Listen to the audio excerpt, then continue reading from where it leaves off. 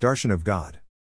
Darshan of God was very important for me in the formation of my raison d'etre and charting my path towards my future.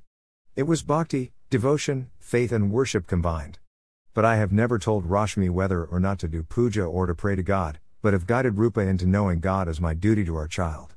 I used to tell Rupa that she belonged to the highest caste of the Hindus' way of life so that her duties were to God. However, since October 2006 I left her to find her own path in life, having read to her the preface to this book so that she may learn to discern between delusions and truth. I would not teach her anything about religion but would give my up-to-date opinion if she asked. Rashmi did not believe in ritualistic religion. She used to pray and do puja after bath in Rupa's room where I had erected an altar for the worship of God. But on reflecting on our fate of going from riches to rags, she stopped doing puja. With Rashmi and Rupa I used to the South London Durga Puja each year but stopped going when I found Mr. Ambika Dutta unhelpful in securing for me the assistance of a counsellor to take my case through the House of Commons with regard to the correspondence that I had with Speaker Office when I needed a representative for legal protection. I wore a Durga talisman on my arm that my father-in-law had sent Rashmi and me during this struggle, but Rashmi took hers off as she did not wish to wear it and I took mine off once the string needed replacing. Despite her protest to God that she would not do puja anymore for the misfortune that he has seen this family over in my fate, she said she had an amazing sight in November 2006 when a vehicle had driven in ahead of her with Jagannath's eyes stuck on in a poster that she could clearly see. She felt that the Almighty was making His presence felt to her. Once during our last visit to India, as I had sat in a train and another train began slowly overtaking it until its name came to my view as Gitanjali Express, whereupon our train sped up again and left it behind. I found myself so excited that I even told my barber that I felt that Almighty was providing me with a darshan. And during my work for Shell Wigmore petrol station one evening, two very well dressed and groomed young men had came up to me at the counter, one having a badge with Jesus Christ of the Latter-day Saints written on it. I was immediately taken over with the feeling that darshan was taking place, and asked, "You are a special church, aren't you?" The man nodded and gave me a leaflet about the Mormons with their telephone number to contact them if I was interested in more information. I felt elated as if the Almighty had decided to pay me a visit through other religious people. I sometimes wondered about getting myself tattooed with Sri Krishna on my arm for permanent darshan and to seal my faith in God, but decided against it on the grounds that perhaps I was being presumptuous, it might represent an attachment, and because I did not know my fate. How long would I survive?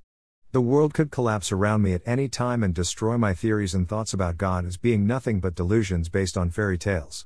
That is why I did not preach anything anymore, not even the pursuit of truth, which may be seen as an adventure of futility that had consigned me to the psychiatrist's chair. Darshan was a bonus that meant that I was traveling along the right lines, but like truth, darshan had to be awaited. I decided that only if circumstances made it happen would I go to a temple such as the Puri temple in Orissa where I saw Jagannath as Sri Krishna. Similarly, I would not be taking part in religious ceremonies unless these came my way. However, truth and dharma remained of importance. I therefore discussed with Rashmi our eating of meat in view of our belief in ahimsa, with Rupa also raising questions on this issue. Whilst in hospital in 2004 I had not only given up meat for a period of 6 weeks but had also given up onion and garlic like many devout Hindus do. On my return home, however, I saw that Rashmi was now having to cook food for me separately, and this had increased her already high workload. I therefore resumed meat eating. Now she commented that her parents and grandparents were all God-fearing and God-worshipping people and they ate fish and meat, as did my parents. She believed that eating meat not only provided a tastier diet, it was healthier, and one needed to maintain one's health if one had duties to other family members yet to be fulfilled in life. I said that eating meat as a readily available item of food seemed acceptable so long as we had not killed the animal that we ate. On reflection, however, getting someone else to do that killing amounted to the same thing.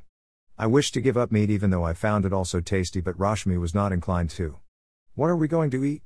she questioned. Rightly or wrongly, we continued to eat meat. Similarly, my patriotism was subservient to my religion in that I felt I could no longer go to war for any country without just cause because of my belief in nonviolence and ahimsa. I found that I could not kill an insect now, let alone a human being. The epic Mahabharata, however, showed clearly that killing on the battlefield was justified on some occasions according to God. But what was a just cause? Was it limited to considerations of one's personal rights or of the rights of the state that one lived in?